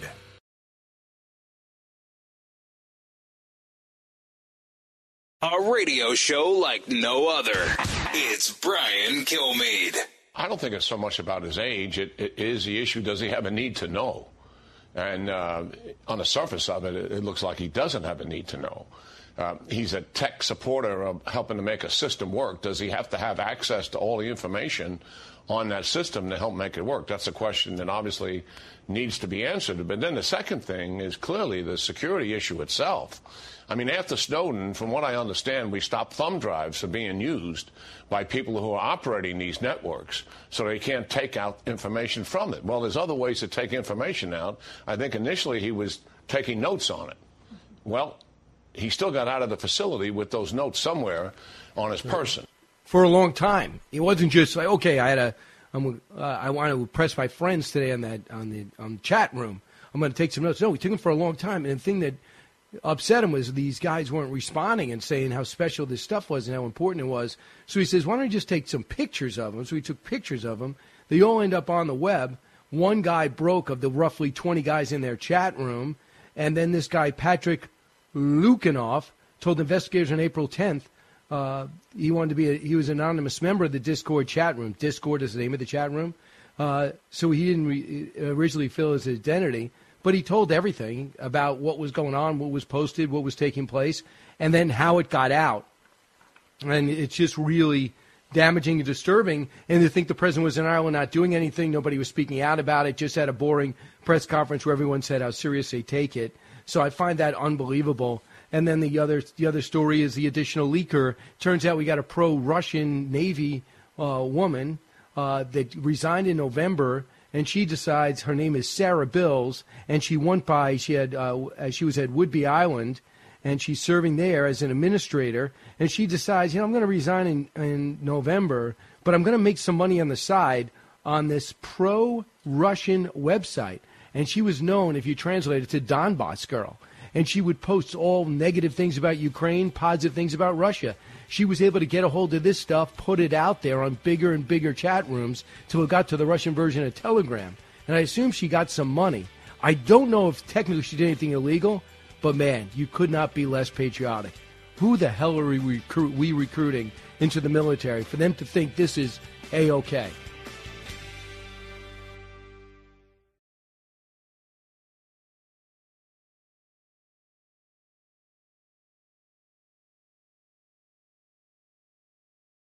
The more you listen, the more you'll know. It's Brian Kilmeade. I have made a decision, Brett. I was on your show a number of months back, and you asked what I was going to do in 2024. And Susan and I have now been thinking about this, working at it, and have prayerfully come to the conclusion that we're not going to join the race in 2024. That while we care deeply about America and the issues that I've been talking about this last year and a half, and frankly for decades, matter an awful lot, this isn't our moment. This isn't the time for us to seek elected office. Wow, and just like that, Mike Pompeo becomes the first favorite that most people thought for sure, especially after his book rollout and his weight loss, that he'd be running for president. He was prepared for the attacks from his former boss in a fun way, and it never happened, and he's not going to jump in. Brett Baer was the man who asked the question and got that answer. Brett joins us now. Hey, Brett. Hey, Brian. Brett, when was it clear that he was going to go that way? Not until that day. He had said he wanted to come on, and I asked him questions about why, and he said, well, I've told 6 people in the world this, but I'm not going to run for president. And all indications were that they were gearing up for that, and I said sure. So we held it for a couple hours, and he did it on the top of the special report. What are your thoughts? What were you thinking? Like, why don't you think he's doing it? Well, I think, look, one is you start looking at lanes, right? I mean, you start looking at, first of all, the former president and how dominant he is now in the polls. It's early still, but it's real dominance. I mean, it's 20, 30 points in a number of polls.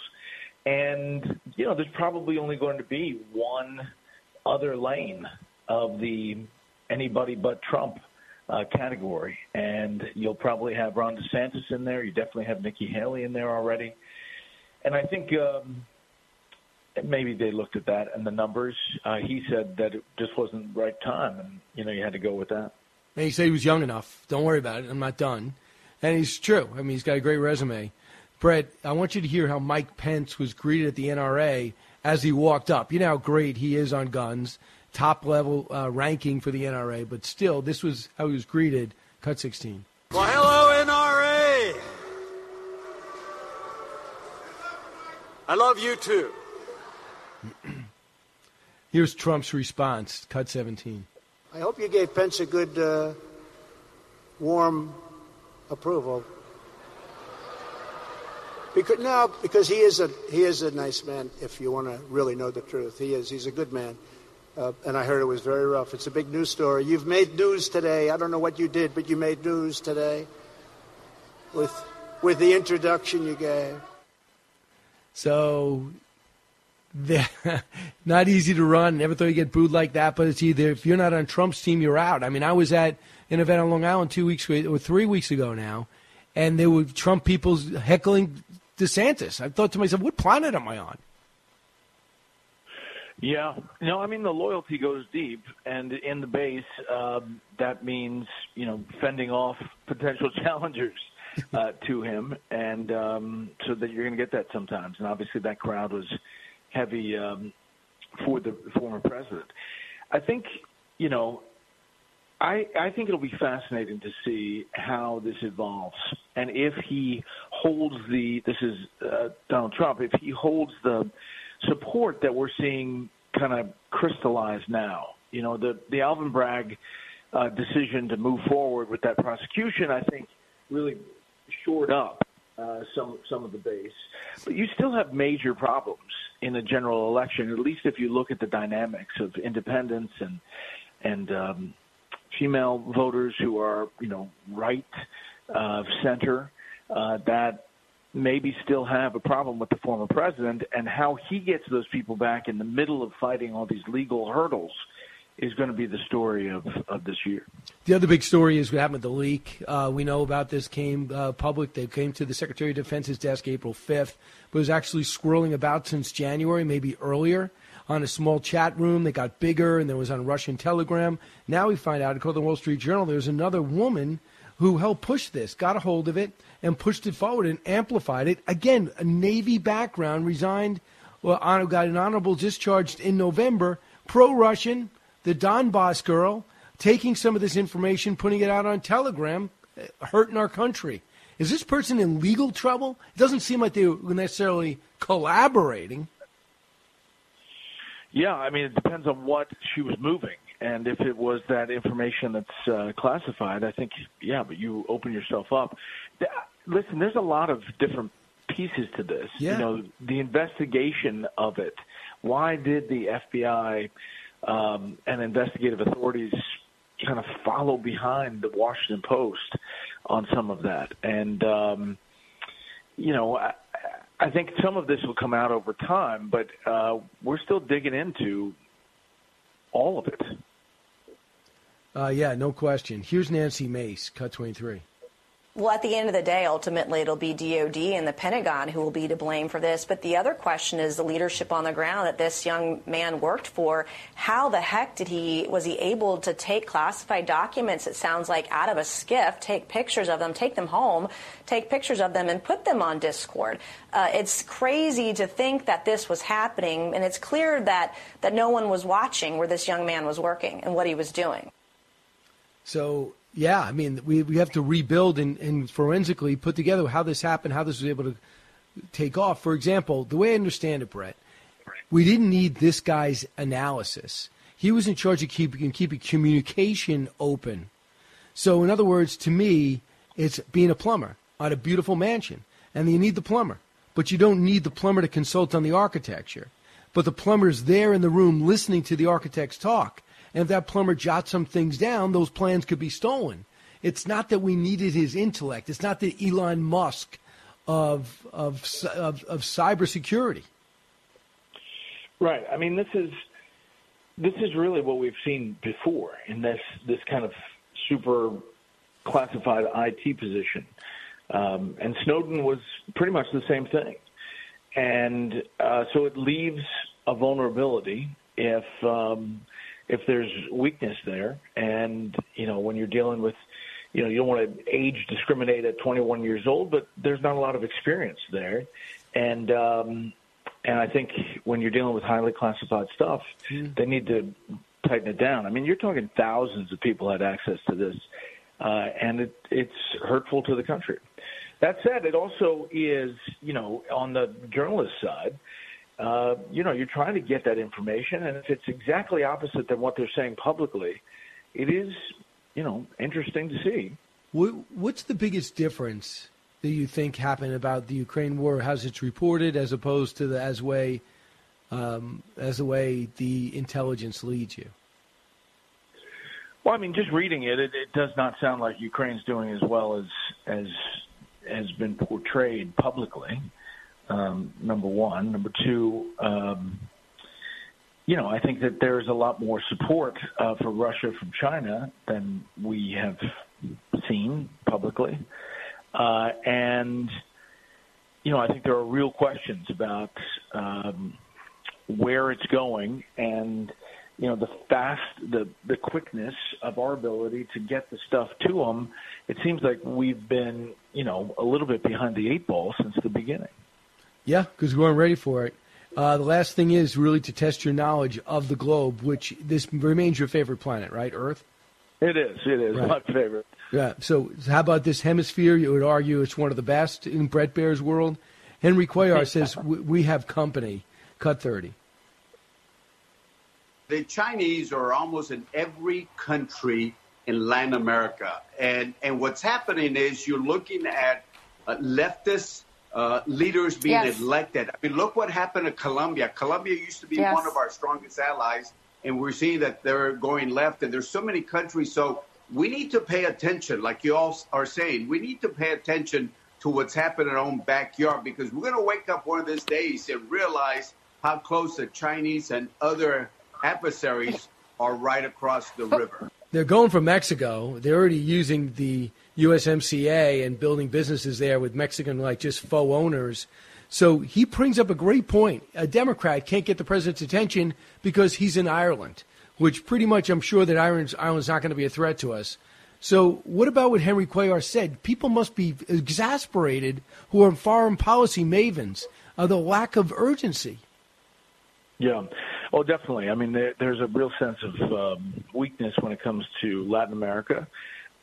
Those elections have turned the other way, not Brazil in a too. pro-American way, and Brazil. And I think, you look at that, and a lot of times it goes in a pendulum and it swings one way and swings the other way. But right now it's swinging against America and towards China in some of these places.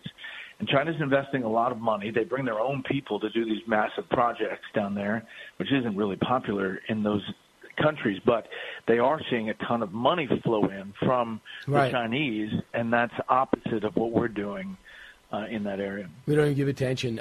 So, Brett, who's on tonight? Who have you picked for your panel? So I've got, Britt Hume will be on tonight, and I've got Bill Bennett. Who else is on? Ari Fleischer's on. Wow. Mara Liasson. I've got a cast of thousands. Now, do you need me to tell Britt, or are you going to tell him? I'll tell him. You'll tell him? Okay, good. I'll make a call. Yeah. Is he on your show later? No, he isn't. I know him so well. I'm bragging a little bit. That's how close I am. I could text him and get him on your show. Well, you are my professional booker when I really need help. When you're desperate. All right. Brett, welcome to the week. It's going to be a wild one. All right. See you, All right. You got it. When we come back, what's going on in New York right now? They're meeting about crime and the lack of interest in prosecuting it and why they have to go after Donald Trump. That's why the Republicans came to New York City. We'll tell you how it's going in just a moment. Learning something new every day on the Brian Kilmeade Show.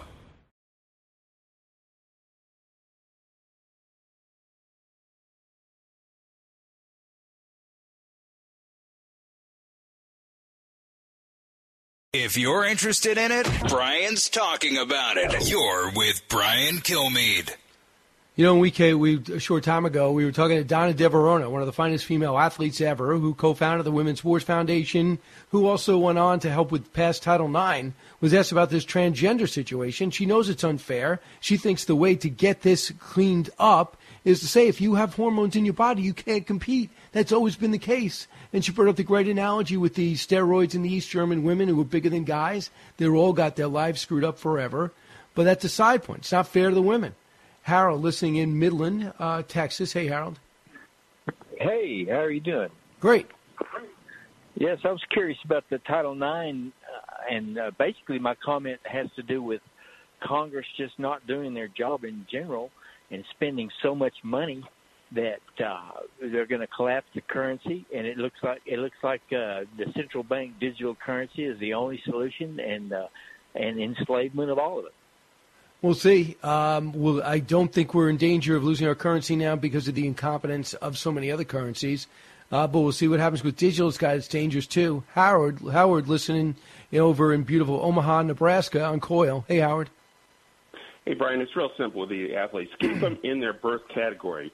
Off the field, we might be straight, we might be gay, we might be flirting with trans, but keep them in their birth category, deny the competitive advantage to these new They don't want to take people. that. Democrats don't agree. Listen, you can't. Remember that they're trying to talk these kids. They want to be talking to their kids about picking your gender in grammar school. That's what the whole thing with DeSantis was about. You're a reasonable person. So am I. I'm just a reasonable person. Any reasonable person would agree with you, Howard. But they're not being reasonable. You're being exclusatory. You're being bigoted if you're trying to make women's sports fair. It's insane. Thanks so much for the call. It makes me wonder, as much as we love the headline stories, it makes me wonder, is there more to know? More to know. Sponsored by Spirits Capital Corporation. Barreled whiskey is the cash cow of industry insiders. But now you too can invest in premium American whiskey as it ages. Go to caskdeeds.com. CASKdeeds.com to learn more. Paid for by Spirits Capital Corporation.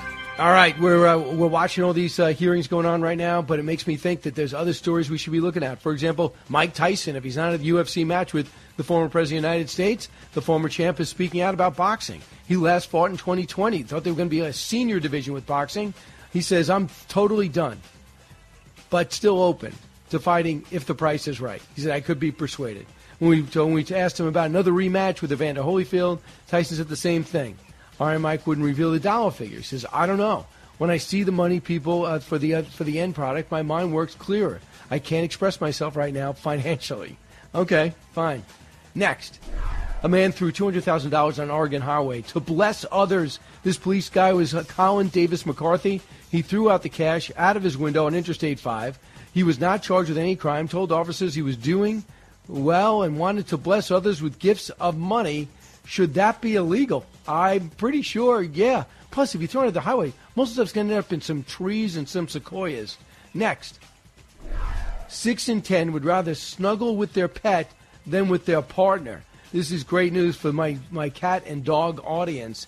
8 in 10 say they'd rather be with their pet. Pets give so much more than just love and loyalty to their owners, whether it's helping them be more mature, 48%, teaching them patience, 45%, or improving their overall mental health. How does a person get maturity from an animal? I guess responsibility would be the point. Next, a leading neuropsychologist says parents should either put children under the age of 6 on a strict schedule for screen time or not allow them to use the devices at all. That is Dr. Alvaro Bilbao, And does anyone disagree with him? Rather than moving towards a greater attention span and greater control of the child's mind, in my opinion, it would be like giving a 800cc motorbike to a child who just learned to walk. I think that that's going to be the coming thing. It's going to be as knowledgeable and common sense as drunk driving. Of course you're not going to drunk drive now. If you said that in the 1970s ago, what's the big deal? Next, well-lit cities are making mosquitoes a year-round problem. Mosquitoes are waking up sooner from their winter slumber, which could be a major health issue if they're carrying diseases like the West Nile virus. Ohio State University is working on waking up bugs. The changes suggest mosquitoes may not survive to winter if they're still active, but it also implies that they're biting much longer into the fall. So that's good news for Bactine and other products that take away the sting. Next, most workers don't want a 4-day work week. This was stunning to me. A survey commissioned by Forbes Advisors showed the majority of workers don't care if a 4-day work week. Said interest in it went up with age, but the majority of workers did not say they preferred it. 18 to 25, only 12%, 26 to 41, 19%, 42 to 57, 24%, 58 to 76, 32%. I thought it would be just the opposite. And lastly, the average sports fan will travel nearly 6 hours and spend, on average, $762 to see their favorite team play. This is a study done by Sports Fanatics. One respondent admitted they missed their friend's wedding to see their team play. 45% have left the country to see a game. Results also found that 35% have specifically planned a vacation based on when their favorite team is playing. I think that's pretty cool. It shows people just have dedication to fanship. I think it shows a healthy psyche, and it's also a good way to bond with your family members and your friends. Am I right? Yes, I'm right. Hey, make sure you watch Fox and Friends every day. Listen to my show every day. If you ever miss it, get the podcast, BrianKilmeadshow.com. And don't forget, One Nation coming up in just 6 days, 8 o'clock on Saturdays. Keep it here, everybody.